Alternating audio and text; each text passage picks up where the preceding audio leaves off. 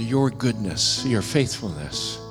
And we can attest to that, every single one of us. And I pray, God, as we look back on our lives, that we would recognize the times that you've intersected on our behalf, that you have taken charge, you've taken control, you've worked on our behalf. And that we can honestly say that you are faithful, and especially that you are good. And I pray today, Lord, as we celebrate your goodness, first of all in the Word, and then as we celebrate the Lord's Supper together, that we would be reminded of the goodness of God. And we thank you in Jesus' name. Amen. Please be seated.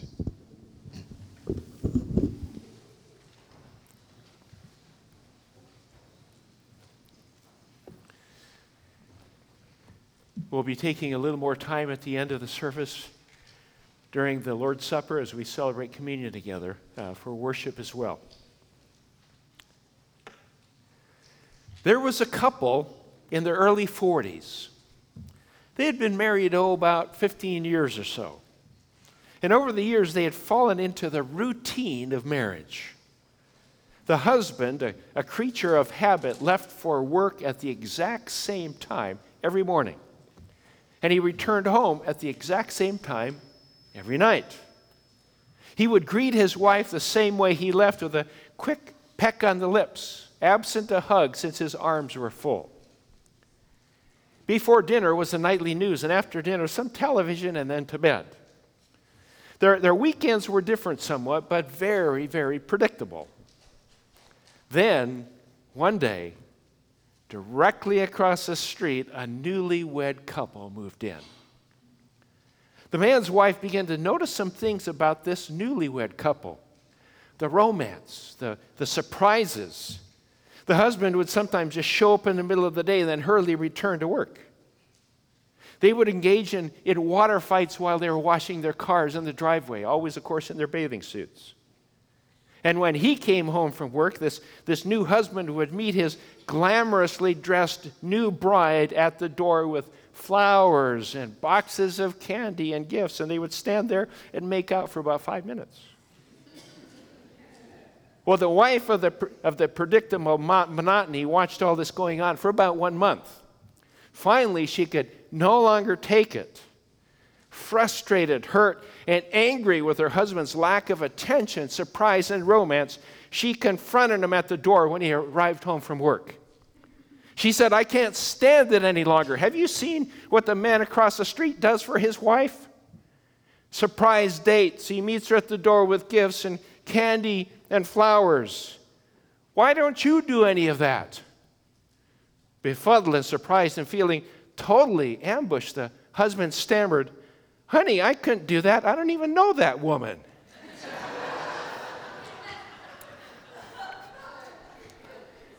Marriage. What is marriage about anyway? The longer we're married, the less we seem to know. In the beginning, of course, we're all experts. But just like people with no children are experts at child rearing, and parents with preschoolers are experts on raising teenagers, so everybody seems to be an expert at marriage, especially if they've never been married. Well, I've been married. Judy and I have been married for about 39 years, and some of you know a lot more than me about marriage because you've been married longer. This much I know. Marriage is good. And marriage is God's plan for humanity. It's God's plan for humanity. This is the third message in the book of Genesis. Week 1, we looked at, in the beginning, God, the origin of the universe. Week 2, imagine that, the origin of people. God imagined, God created, and it was good.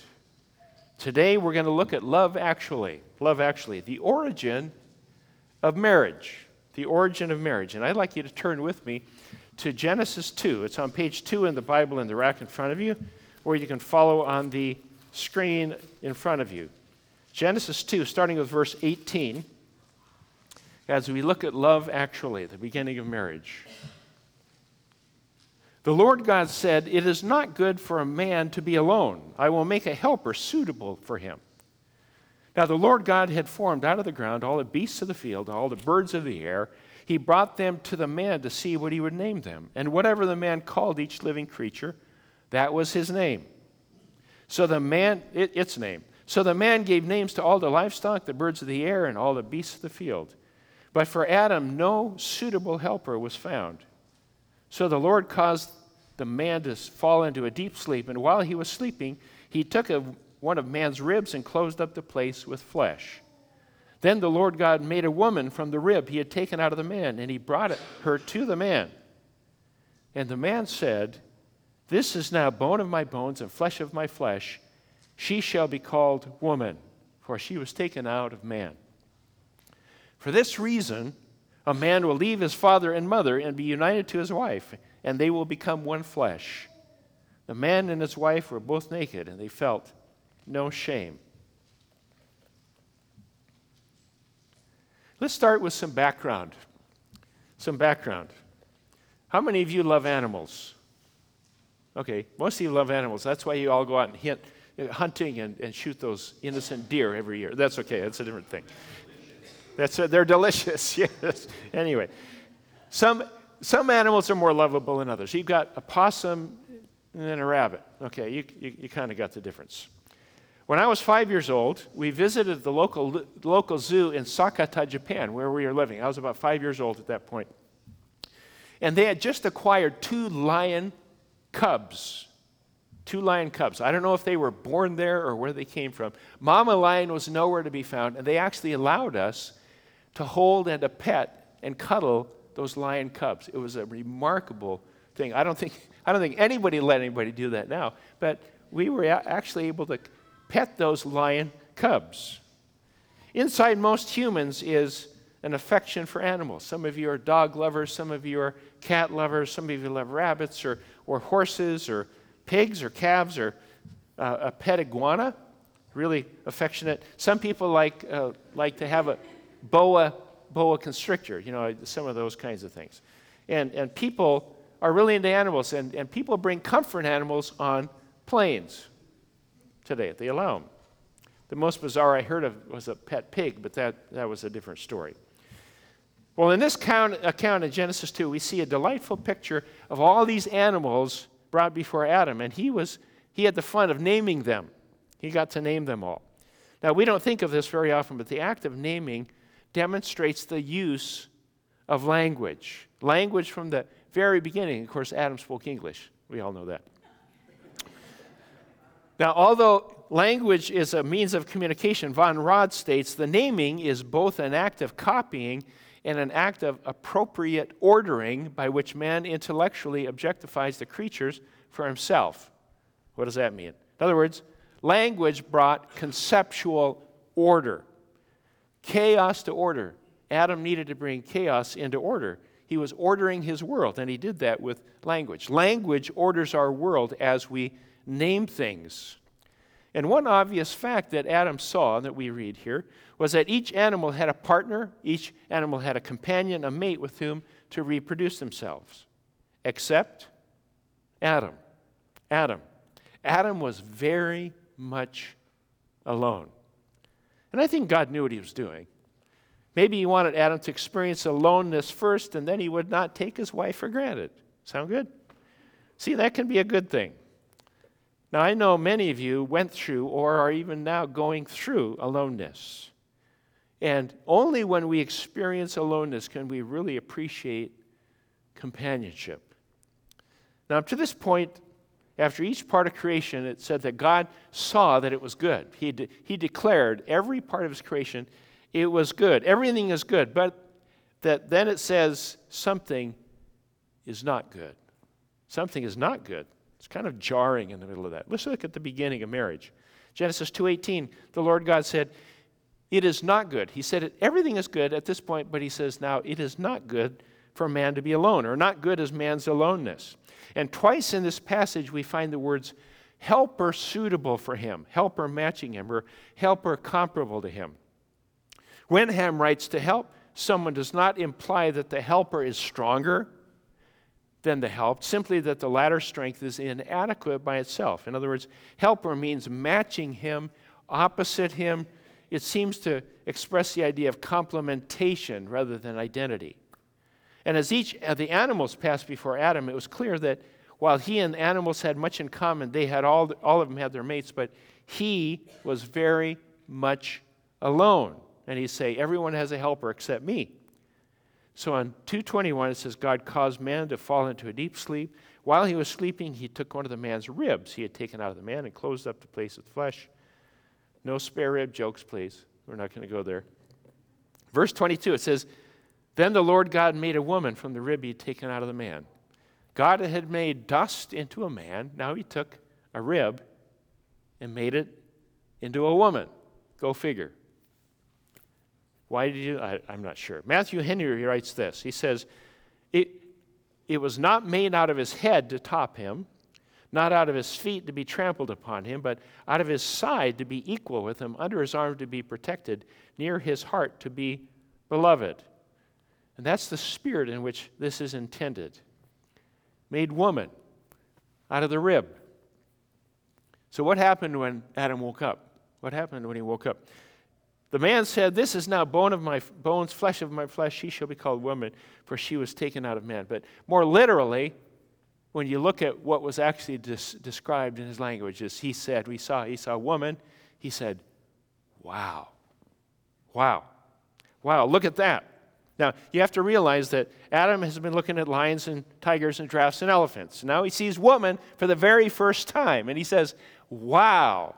Okay, men, can we all say that? Say, wow. Wow. Yeah, wow. It's his partner, bone of my bones, flesh of my flesh.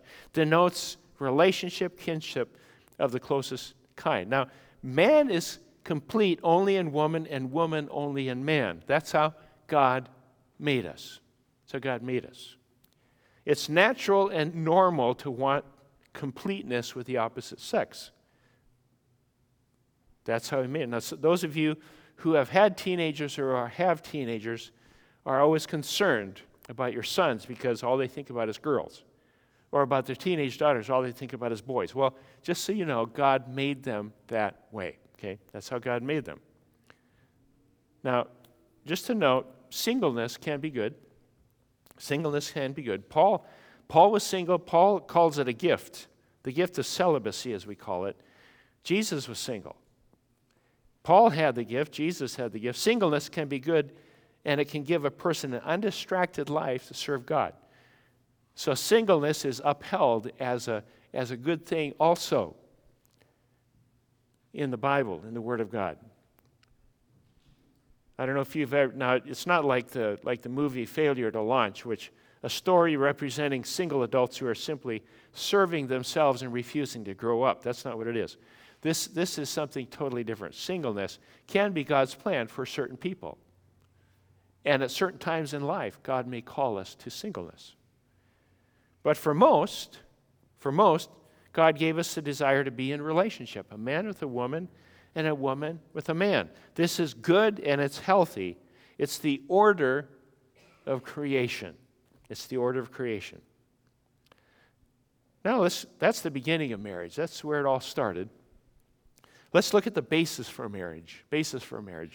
In verses 24 and 25, we have this basis for marriage that is carried through to today.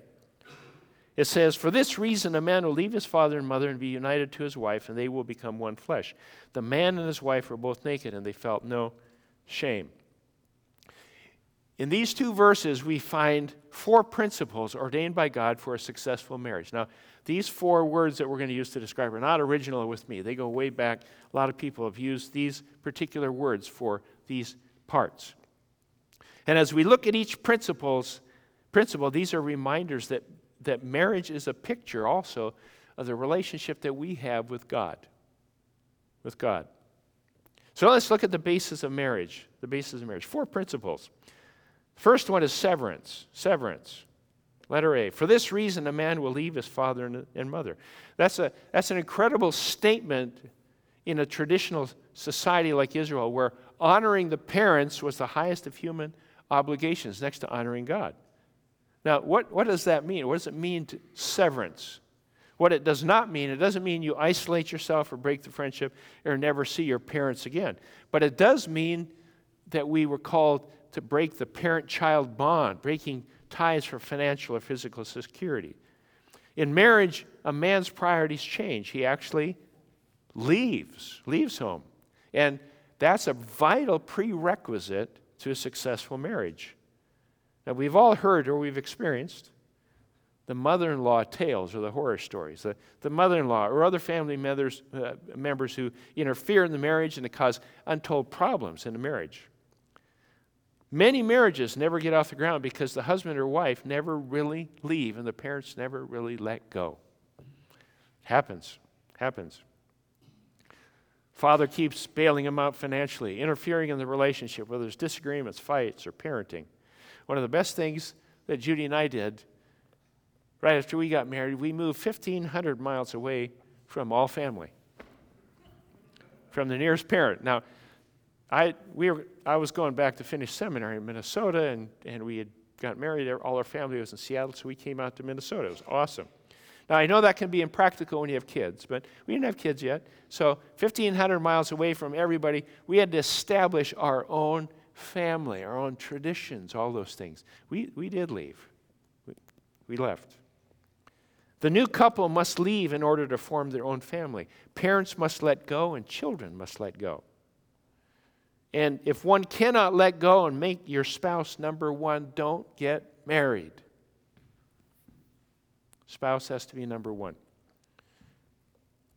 It's very similar to our relationship with Jesus Christ, that we're called to leave our past and break with our past so that we can hold tightly onto our relationship with Jesus Christ.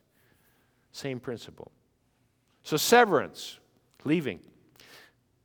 Letter B, permanence. Be united to his wife. Means to cleave to or to glue to.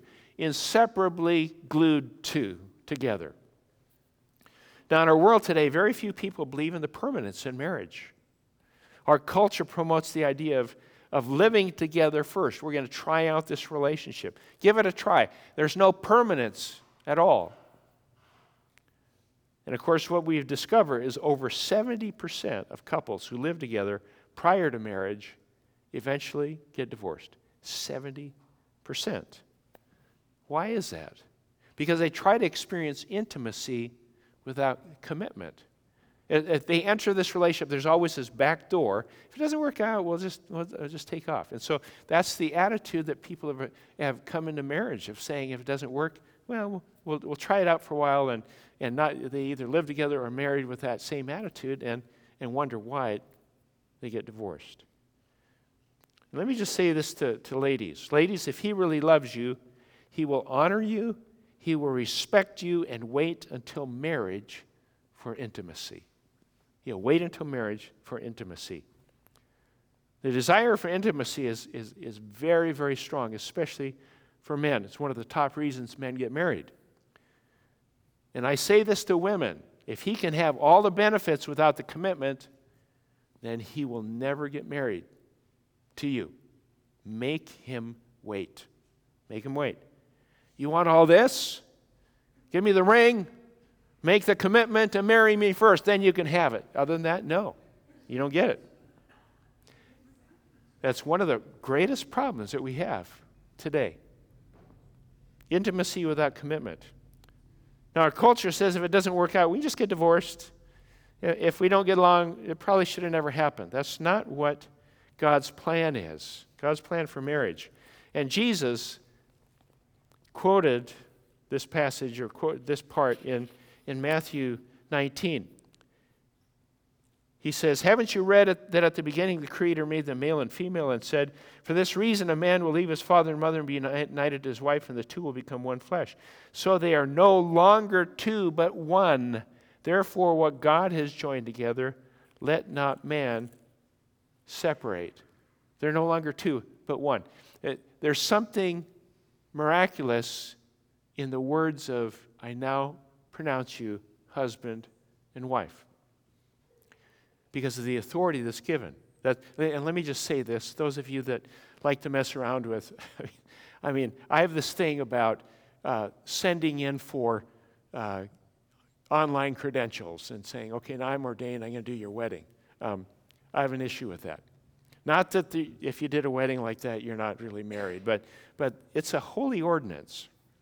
And when God puts it together, we are no longer two, we're now one. Supernaturally, he puts those together. And then he says, what God has joined together, let not man separate. It's a command, it's an imperative. Those of you that like grammar, zaritse to is a present active imperative, third person singular. So retzo, separate. Let not a man separate. So in marriage, it's God. It's God who ties the knot. We're not supposed to separate it. Jesus quoted Genesis as a foundational creation of marriage. What did Jesus think about Genesis? He considered Genesis the words of God. The words of God. As we go through this, we find that Jesus quoted, he talked about Noah.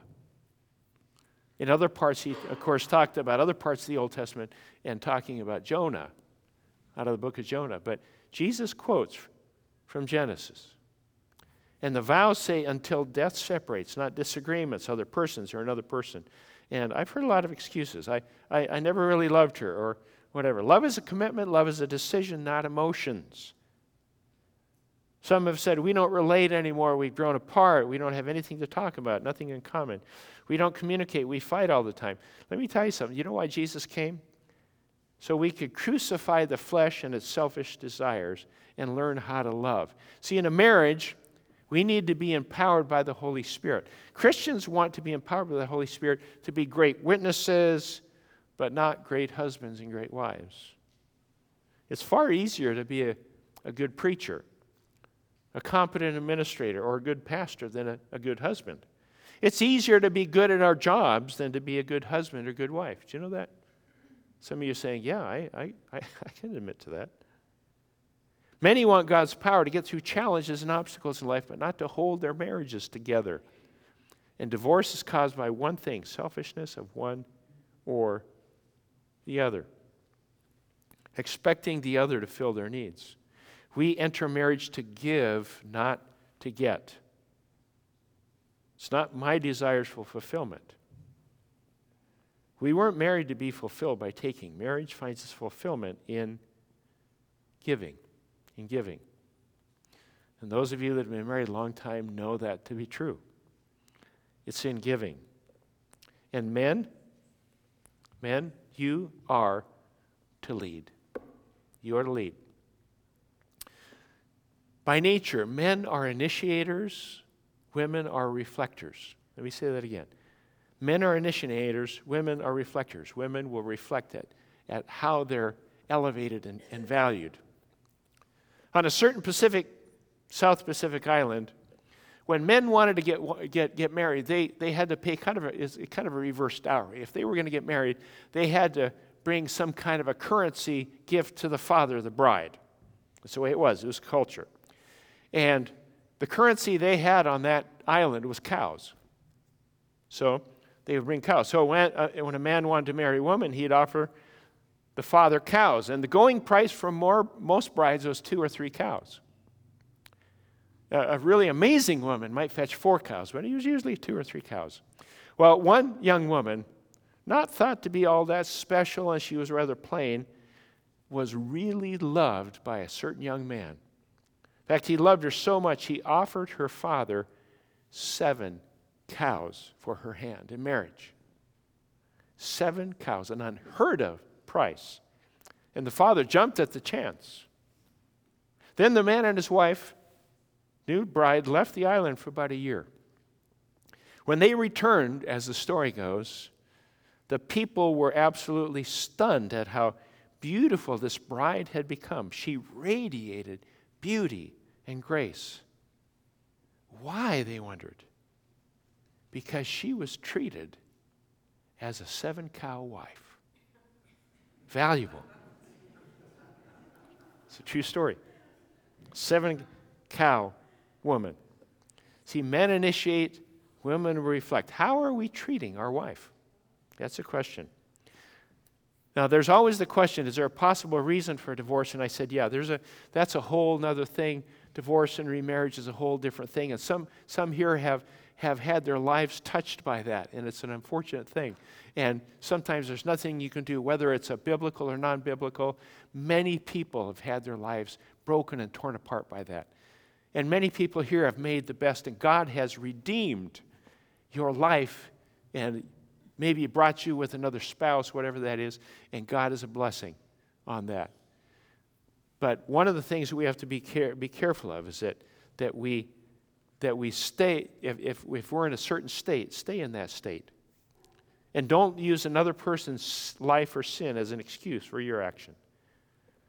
Many people suffer through broken marriages. And no matter where you've been, God can redeem your life. And many here can testify to that. But in the original design, as we see it, God designed it to be man and woman for life. It says, what God has joined together, let not man separate. Now, what makes things right and wrong? We've talked about this. God's word. God says so. God created the universe. He gets to make the rules. God created people. He gets to make the rules. God created marriage.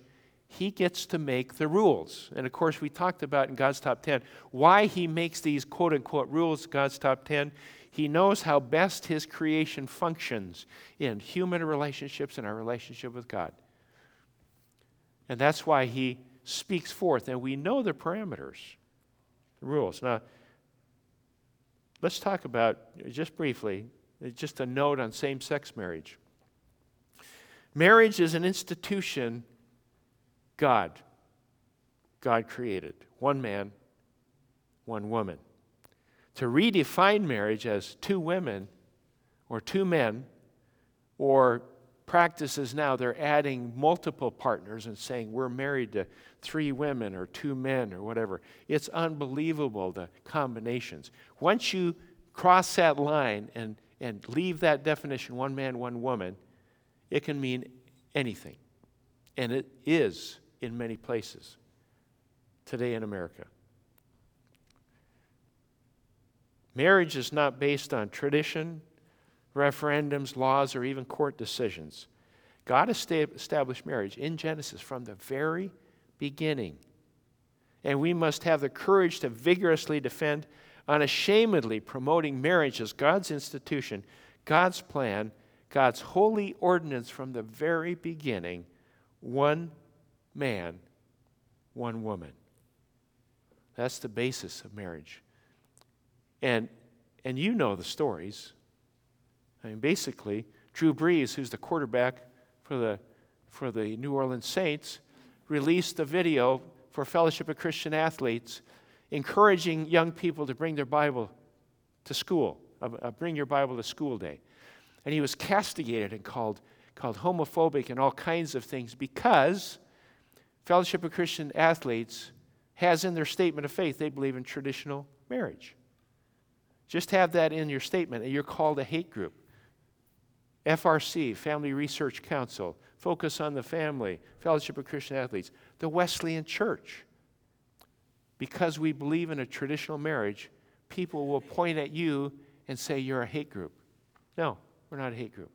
That's a redefinition of marriage. That's where that has brought us to that. So don't give in. God established marriage at the very beginning. One man, one woman. In Matthew 19:16, it says, they will become one flesh. They are no longer two, but one.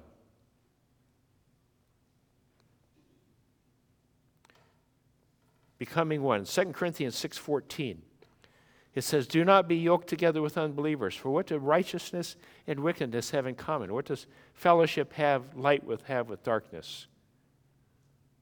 And that applies to business partnerships, co-ownerships, arrangements, relationships. They become one. That's unity. Letter C. Letter C. Unity. No longer one, but two. When God supernaturally joins a man and a woman in marriage, they're no longer two, but one.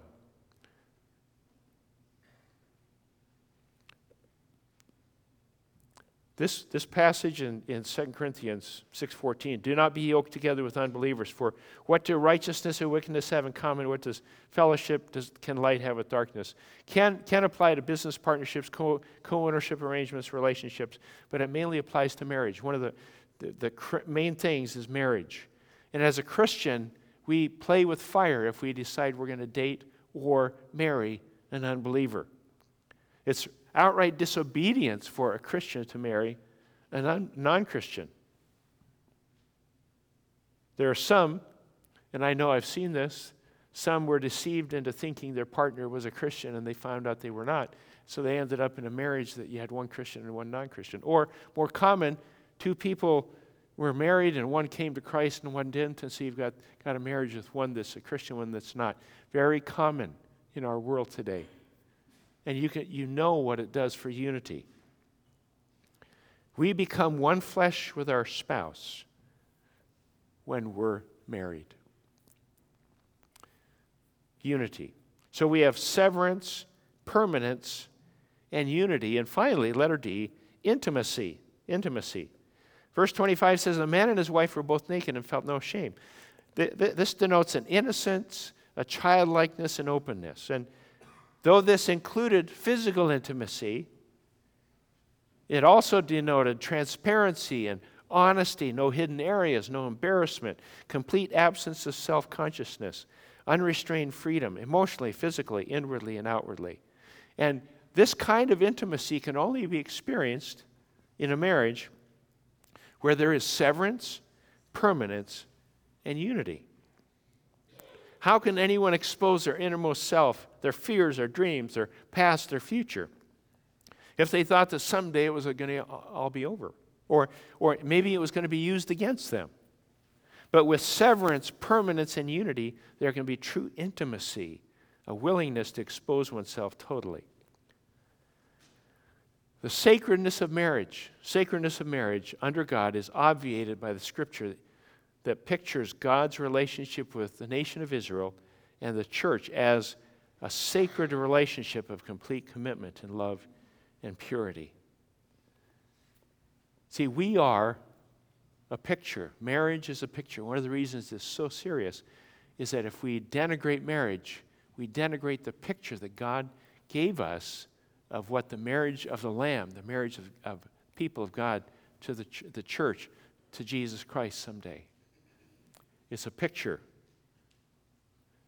So God created marriage, and it too is good. Severance, permanence, and unity. And then we can experience incredible beauty of intimacy. The true intimacy for which we were created. That is love, actually. Let's pray. Father, we thank you that you, by your grace, have created marriage. And Father, we thank you for the gift of marriage. The fact that you, by your grace, have given us this gift, and we live in that. And I just pray, God, that we would hold to that we would never give up. And God, that we would be able to unashamedly stand for marriage, because it was this way from the very beginning. You put it together. And when we forsake the biblical standards of marriage, our entire society and culture fall apart. And I pray, Lord, this morning for marriages. I pray for those that are considering marriage, those that are married. God, that you would build us up. That, God, you would bring unity. That you would bring that kind of openness and intimacy in our marriages. And, God, that you would, by your grace, strengthen this church and its marriages and families. And we thank you in Jesus' name. Amen.